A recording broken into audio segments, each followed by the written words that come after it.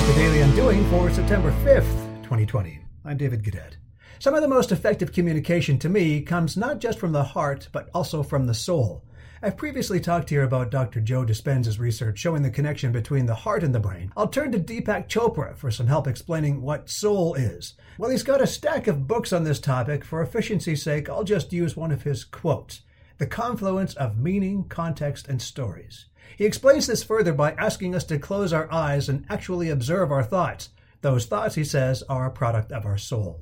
To me, whether it's a book, a song, a poem, or for that matter, a social media post, the ones which come from the soul, which expose what's going on in those stories with eyes closed, exposing vulnerability, resonate the most. Scary, yes. Effective, absolutely. Want attention? Communicate from the soul. Today on The Daily Undoing.